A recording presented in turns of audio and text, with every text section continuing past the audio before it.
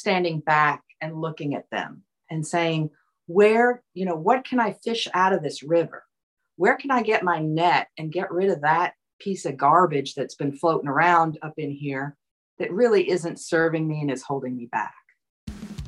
It's the Health in the Real World podcast. It's time to start the show with Chris Jenke as your host. Here to give you everything that you need when it comes to fitness strategies. We keep it simple and easy. It's your roadmap to get healthy. You don't need equipment and you don't need a gym. Just the right strategies to get you fit and trim. The Health in the Real World podcast is sponsored by most exercises and workouts, whether they be running, biking, elliptical, rowing machine, traditional weightlifting, or even CrossFit, do not give you a balanced workout. And when you do workouts that neglect even one area, you're out of balance, resulting in pain and injury as well. Achieve your goals with the fitness program your chiropractor would love. Visit chrisjenke.com/pod to watch the free video. Hello and welcome to Health in the Real World. I'm Chris Jenke and I'm joined today with Mary Welp. Mary is a craniosacral therapist and a hypnotherapist and has a new book out. So we're going to be talking about that. Mary, thanks for joining us today. Thank you, Chris. I'm very happy to be here and happy to get to talk to your listeners. Nice. So flesh out my introduction as far as who you are and sort of what kind of work you do. Sure. Well, I've been doing body work with people for 20 years, for a long time. And the body work led me to hypnosis. People were getting very relaxed with the body work. And they would also walk in the door knowing what their challenge was of the day. They knew what was bothering them, what had happened the night before or earlier in the day, and what they wanted to work on in themselves. So the self-hypnosis really helped with that. And so I started teaching people that and marrying it as a meditation practice so that they would use the practice daily.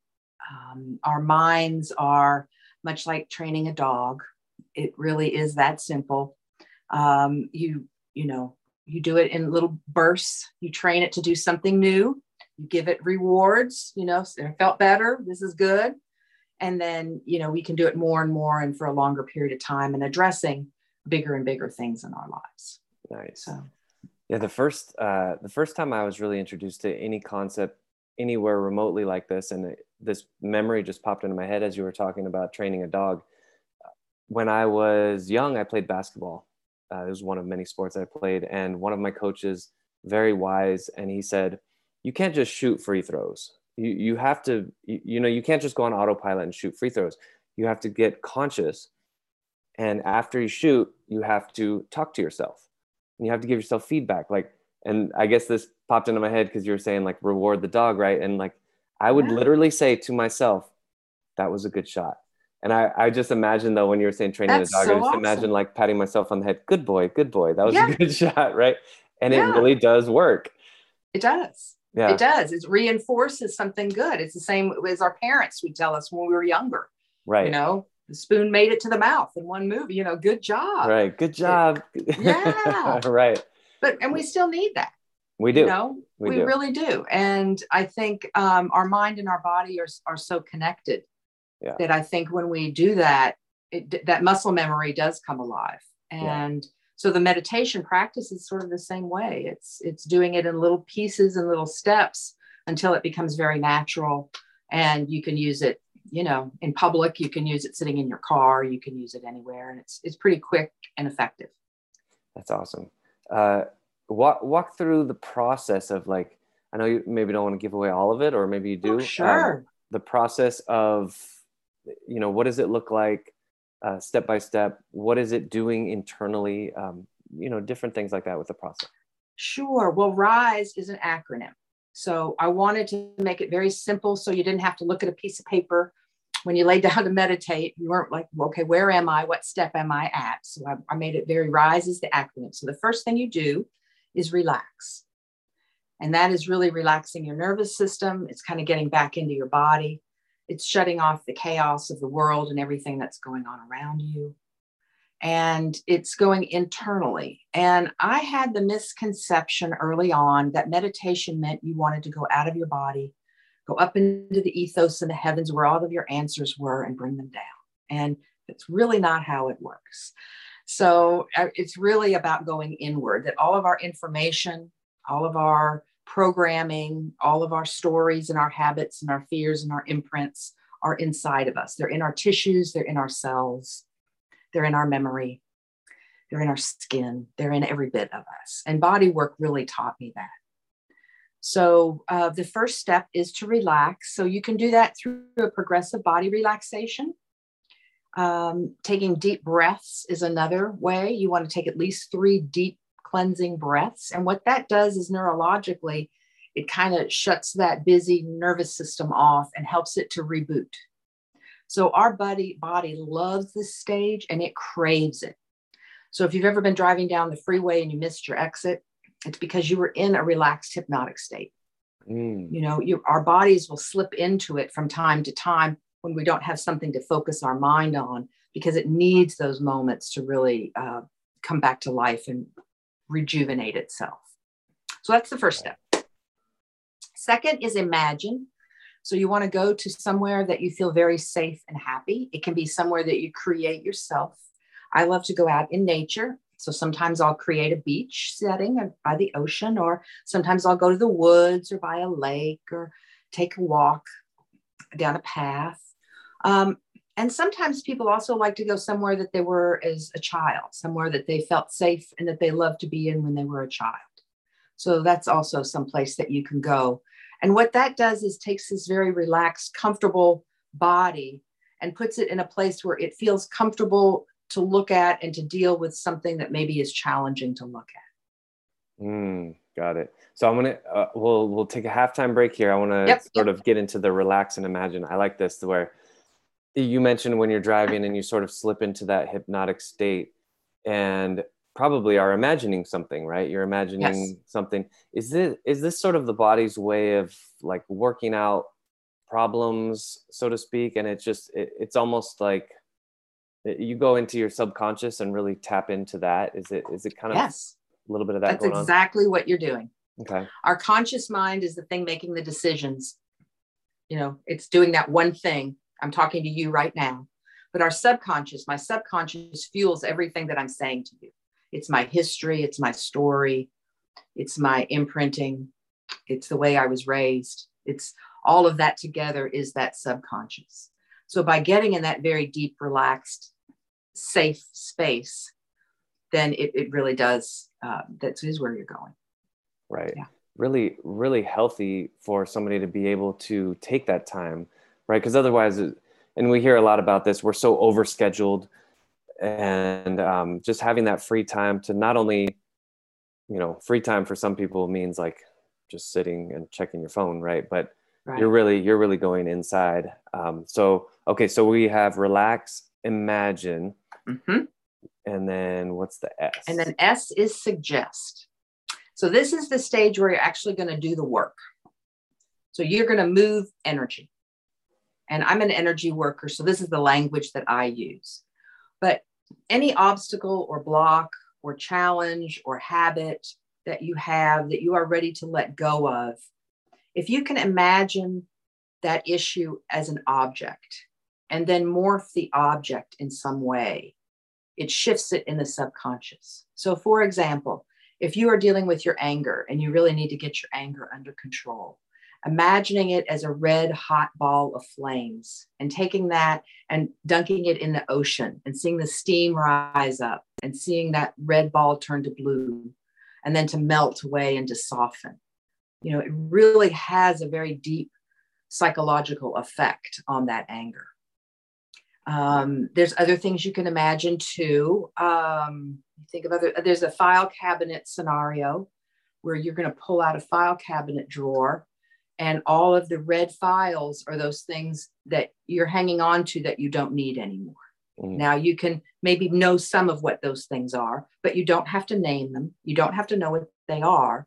Just know that your subconscious is showing you all of these red files that are old habits, old imprints, junk you're ready to let go of. and pull the files out of the drawer and then shred them, make a bonfire, whatever way sits for you. So however you do this, however you think you want to move energy is the right way for you. Right. So there's lots of different scenarios. And in Suggest, you could also do it by affirmation. Sometimes there's not that person around that we need to have around us to say those things we need to hear. So sometimes we need to say them to ourselves. Yeah. There's also regression where you can go back to the original time of the imprint or the original time. Why have I always done it this way? What was the first thing that got me going with this? Right. And then you can kind of go back and reprogram that a little bit. Yeah. There must have been that initial reason, and maybe it was a good reason, but it just no longer serves you. It's like the analogy. Have you heard that story of, families cooking, grandma's cooking Thanksgiving dinner, and she cuts the ends off of the ham, puts it in the oven, and everyone's looking at her, why do you cut the ends off the ham? And she goes, oh, I don't know. And let me ask my mom. And then she goes and asks her mom. She goes, I don't know. Let me ask my mom. And then finally they get like 3 generations back, and they're like, oh, I cut the ends of the ham off because my oven was too small. And, right. And like everyone just keeps doing it that way, and they don't even know why. Right. And our minds are very similar that way. Right. Yeah. Well, and I'm a mother, and there were so many things growing up was like, well, I have my kids. I'm never going to say that, things my mother would tell me. I will never talk to my children that way. I will not raise and then it comes right out my mouth. Yeah. And you're like, what was where that? did that come? Yeah. I thought I caught that. I've definitely been there. And, we can definitely grow and learn from that, but Absolutely. At the same time, we can be better. Forgive ourselves for doing it, and then move on. Right. Yeah. Yeah. So we have relax, imagine, and suggest. And now we're left with the E. We're left with E, which is empower, which is just what you were talking about with getting that pat on your head when you made the shot. It's that feeling, that reward, if you really shift this challenge in your life, if you're really going to be better in this particular area, how is your life going to be different? And picture that, imagine that. How will people treat you differently? What will they say differently to you? What will you say differently to them? How will your whole environment change? Because these things are, the throwing the pebbles in the water. It's a ripple effect. When you change people around you, and then that ripples out and that ripples out. So it's, how is even a small change that you're going to do for yourself going to affect the people in your life and the world at large? And it seems pretty big, and what effect I can have on the world, but what if everybody started looking at their stories and their imprints and their habits? What if we all started getting a little more authentic with the way we feel and who we are now? Because we change over time. I'm not the person I was in my 20s, but if I'm still reacting the way I used to react in my 20s, there's going to be a problem. That's just not going to work. It's not growing. It's not maturing. It's not adding anything, Right. Absolutely.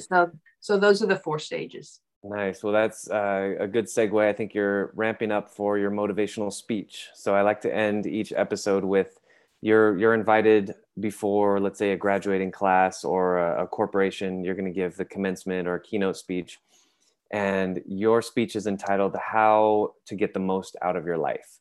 So what message would you deliver to either the graduates or the members of the corporation there?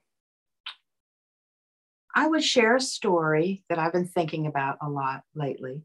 And it's about a father and a son looking at a big brown river. Is the river polluted? Asks the boy. The father responds, no, the river carries the pollutants, but the river itself is pure. Our minds are like the river carrying our thoughts.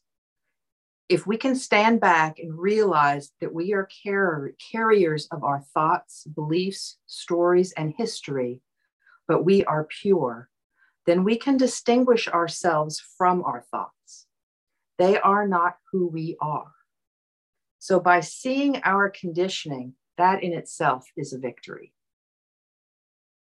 So I really like that story because I think it is us looking at our thoughts, almost standing back and looking at them and saying, what can I fish out of this river? Where can I get my net and get rid of that piece of garbage that's been floating around up in here that really isn't serving me and is holding me back. Gosh, I think just adopting that one mindset would solve so many family issues, religious issues, countries at war, political issues, by not identifying with our thoughts. Just this is not me, and it's not, right, something to hold on to for dear life, but it's something that can come and go. Right. Yeah. Wow. Thank you, Mary, for that. So you gave a great preview of your book. How do people get your book and maybe show it, maybe hold it up and show everybody? Sure. And then how do they get in touch with you as well? Yes. Well, Rise Hypnotic Meditation is the book, and it's on Amazon. It's either Kindle or you can get this soft cover book. I made it. It's 96 pages, short and sweet and powerful. People don't have time to read anymore. So you get this. It tells you how it works, why it works, what you can address with it. And there's also places in the back that give you examples. So there's Rise for sleep, Rise for patience, Rise for anger, 35, I think, different ways to use Rise, just as suggestions, as springboards to help you with your practice. The best way to get a hold of me is through my website. It's risehypnoticmeditation.com. And on the website, there's where I'm going to be presenting and where I'll be teaching, but it also has a lot of videos on it. So the videos tell you also why it works, how it works, and then also some guided meditations in there. I know there's one for patience, one for guilt, one for peace, a few different topics that kind of give you an idea about how it flows, how you use it. Nice. That sounds great. Well, that's great. Again, this is Mary Welp, Rise Hypnotic Meditation. I'm Chris Jenke for Health in the Real World. And Mary, thank you again so much for joining me today. I really appreciate it. Thank you, Chris. Take care. Thanks for listening to the Health in the Real World show. Make sure to like and subscribe and comment down below. Visit mycorebalance.com to learn more.